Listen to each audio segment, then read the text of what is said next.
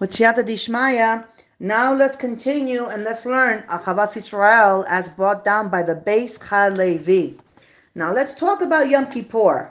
We're going through these days, of course, because these days of ours are days of all that we should be living our daily lives with. So let's understand them very well. So it's customary at the start of our Yom Kippur prayers, preceding the recital of Kol Nidre, that we proclaim that we are including among us the sinners who were excommunicated from joining the shul due to specific sins, and they're hereby permitted to join us for the prayers.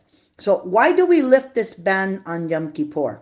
So the Gemara states any fast day that does not include sinners is not considered a fast day. It explains that the Ketores, the incense that was offered in the Beit Mikdash, consisted of 11 spices. 10 of them had a pleasant aroma, and the 11th spice, Helbena Galbunum, had a foul odor. And nevertheless, the Ketores is deemed invalid unless all 11 spices are present. So too on a fast day, when we unite in prayer, we have to include sinners with us. And Rabbeinu Gershom points out that these sinners are people who wish to join in the fast, which shows their current desire to repent and do teshuvah. So why is it so important that sinners are included? Maharal explains that when a wicked person humbles himself and repents, he arouses Hashem's mercy much more powerfully than when a righteous man does teshuvah. And therefore, on a fast day, when we beg Hashem to have mercy on us, we include sinners, hoping that their repentance will arouse Hashem's mercy. And this is true on any fast day, but it's even more so appropriate to apply this concept on Yom Kippur. And there are many Jews who perhaps never enter a shul to pray during the year, but on Yom Kippur they make an effort to join. And many times they stand out from the crowd, whether because of their lack of knowledge of Judaism or their inappropriate attire. But when we see such a person, we must not underestimate what he can accomplish. It may be very well be that because of him, Hashem will answer the congregation's prayers. And so a fascinating thought of Rav Yosef Shlomo Kahaneman, the Panovich Rav, further elucidates the power of a sinner's teshuvah on Yom Kippur. The Torah in Bereshit relates the story of Yitzhak Avinu and the blessing he gave to Yaakov. As we know, Yitzhak planned to give the blessing to Esav, but at the behest of Rivka, Yaakov dressed as Esav and received the blessing in his place. So when Yaakov came close to Yitzhak, the Torah states, he, Yitzhak, smelled the fragrance of his Yaakov's garment, Begadav, and blessed him. And in the verse, the word Begadav means his garments.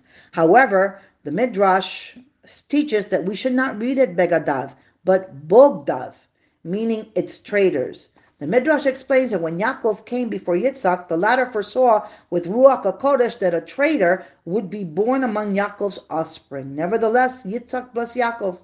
And who are these traitors descended from Yaakov? The Midrash illustrates with the story of Yosef Mishisha.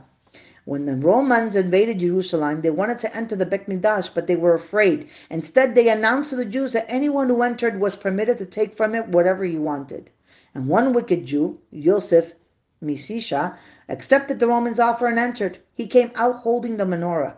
And the Romans told him that such a glorious and beautiful article was appropriate for a nobleman, not a commoner, and they ordered him to go back and take something more befitting his stature, but he refused. And they offered to give him all the taxes they would collect for the coming 3 years, but he refused. I angered my God once, he said. Now you want me to anger him a second time? So the Romans tortured him to death. And as he suffered, he cried out, woe that I angered my Creator! And a heavenly echo proclaimed that he was destined for Gan Eden. And this was one of the Jews whom Yitzhak Avinu sensed. It was the stench of a terrible sinner, a traitor in the most awful terms. But nevertheless, as the verse tells us, he smelled the fragrance of Gan Eden. So the Panovich Rav comments that Yosef Shisa obviously was a Jew who lacked any iota of sensitivity towards the Beit HaMikdash. And furthermore, he was willing to initiate the destruction of the Beit HaMikdash, setting the stage for the Romans' assault. Even so, in the span of a moment, he repented, dying the death of a martyr and meriting entry to Gan Eden. And how did he undergo such a total transformation? The Panovich Rav answers simply, Yosef Mishisas entered the Beit HaMikdash. His soul was exposed to the highest level of holiness on the earth. The immense Kedusha turned him around. And such is the power of holiness. It can take the most desensitized soul and ignite its inner spark. And a surge of holiness takes place on Yom Kippur. Even the most distant Jew who transgressed Shabbat freely, eats non-kosher, and violates hundreds of other halachot, feels that on Yom Kippur it's different. His soul responds to the Kedusha, and he feels compelled to join the prayers. And just like the holiness of the Bet HaMikdash, the holiness of Yom Kippur can turn someone around. And we must not judge a person by the way he looks as he walks into a shul on Yom Kippur, because the way he walks in may not be the same way that he walks out. And Bezat Hashem will have a positive outlook on those people who appear distant and understand that they too can turn around. And furthermore, we must remember that we need these people in shul, like the 11 spice of the Ketores, that they are what makes our prayers accepted, since unity affects their completion. And we mentioned the story of Yaakov as he came before Yitzhak to receive his blessing. We quoted the Midrash. It teaches us that the word Badagav used in the verse can mean his traders. And the verse continues, he said, see, the fragrance of my son is like the fragrance of the field that Hashem had blessed. And Rashi explains that when Yaakov came before Yitzhak, the aroma of Gan Eden entered with him. And this seems perplexing. If Yitzhak was sensing the traders, who would come from Yaakov? How can it be that he inhaled the fragrance of Gan Eden?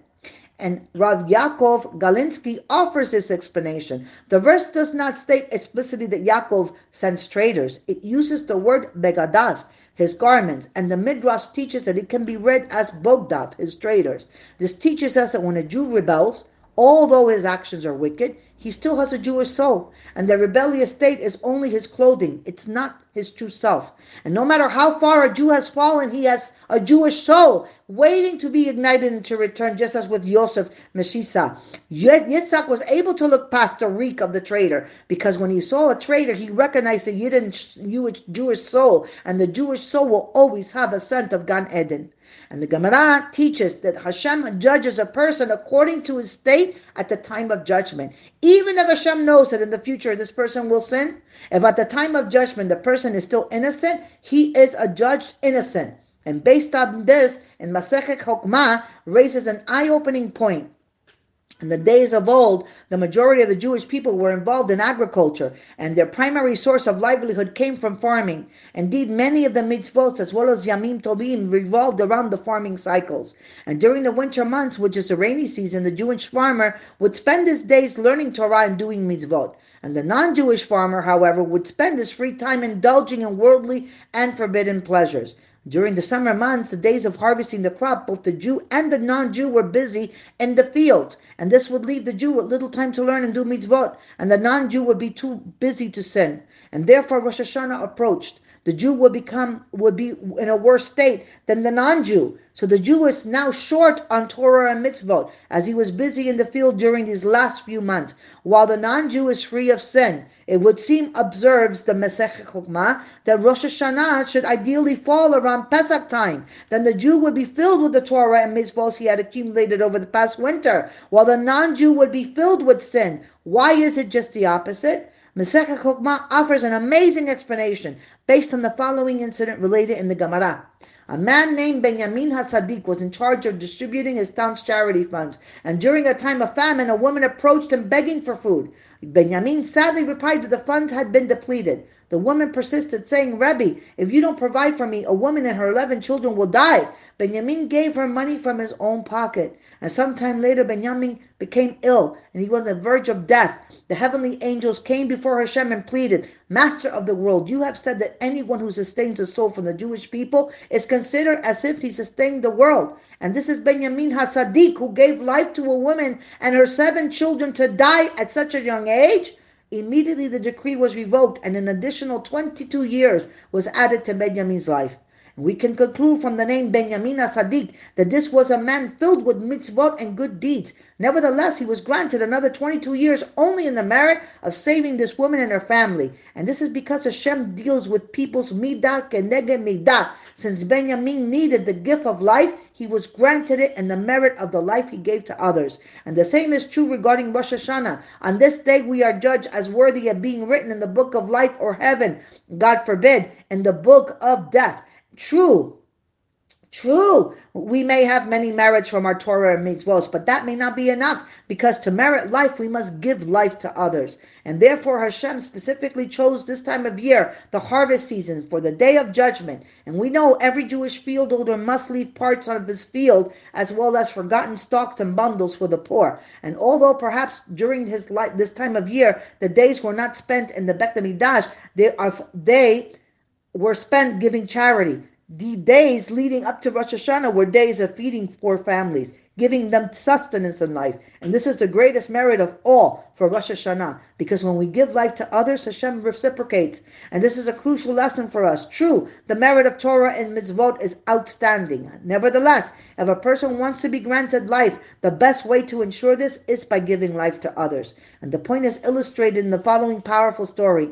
During World War II, Rav Yitzhak Zev Soloveitchik, known as a Brisker Rav, had to flee from Brisk to Vilna. In the process, he and his wife became separated. While the Brisker Rav was in Vilna, the Gadol Hador, Rav Chaim Ozer Grozensky, passed away. And the Rav, everyone in his household, wanted to go to the funeral of the Gadol Hador, but one of his younger daughter was sick, and she couldn't be left alone. And no one wanted to miss the funeral. To put the matter in perspective, the Brisker Rav told his family of an incident that had happened to his grandfather, the Beis Halevi. On Erev Yom Kippur, the Beis Halevi was on his way to shul when he overheard an argument in one of the homes along the way. He discovered that one of the children was sick. Someone had to stay behind with the child, and the family members were arguing about who would miss going to shul the night of Kol Nidrei. And the Beis Halevi told them, you should know that one who stays behind with a sick person will be blessed with a better year than the person who goes to shul to create a good year for himself. It is interesting to note that in many communities, the summer is a time of fundraising and charitable events, with a full calendar of parlor meetings, bake sales, Chinese auctions, and appeals in shuls. The amount of charity given is overwhelming. And perhaps since we don't have an agricultural society today, Hashem found other ways to give us the opportunity to gain this merit of giving life to others, just in time for Rosh Hashanah. And Akdus is a mikveh. Rab Menachem Mendel of Kosov, Ahava Shalom Parasha Vehakel, offers this fascinating, slightly Kabbalistic idea. As we know, Hashem is referred to by various names. The first name he revealed to Moshe Rabbeinu was, I shall be as I shall be. This is seen in Shemot. He writes that when the Jewish people gather in unity, they arouse this name of Hashem. The name itself provides a hint. Spelling out each letter of the name gives us Aleph, Hey, the Yud, and the Hey. And the numerical value of these letters is 151. The numerical value of, and he assembled. And this is the same numerical value of mikveh, a body of water that purifies. Thus he says, when the Jewish people come together, we arouse this name of Hashem, and we receive great purification, equal to the purification of a mikveh. And so furthermore, regarding Yom Kippur, the Mishnah states, Rabbi Kiva says, fortunate are the Jewish people, before whom you are purifying, and whom purifies you? Your Father in heaven. As it says, Hashem is the mikvah of the Jewish people. Hashem himself is a mikvah. Perhaps this refers to Hashem's name, which has the power of a mikvah. Additionally, the very same Mishnah teaches that Yom Kippur does not atone for sins that were committed between man and his friend. Based on the above, we can explain that the mikvah purification process of Yom Kippur can be effective only if the Jewish people are united as one. For only through Akdus, unity, can we arouse the name of Hashem representing the purifying mikvah. And to achieve the kapara of Yom Kippur, we must be together with our fellow Jews, because that is what brings the purity down from heaven. The Jewish people united are a mikvah, the mikvah of Hashem. Baruch Adonai Leolam, Amen ve'Amen.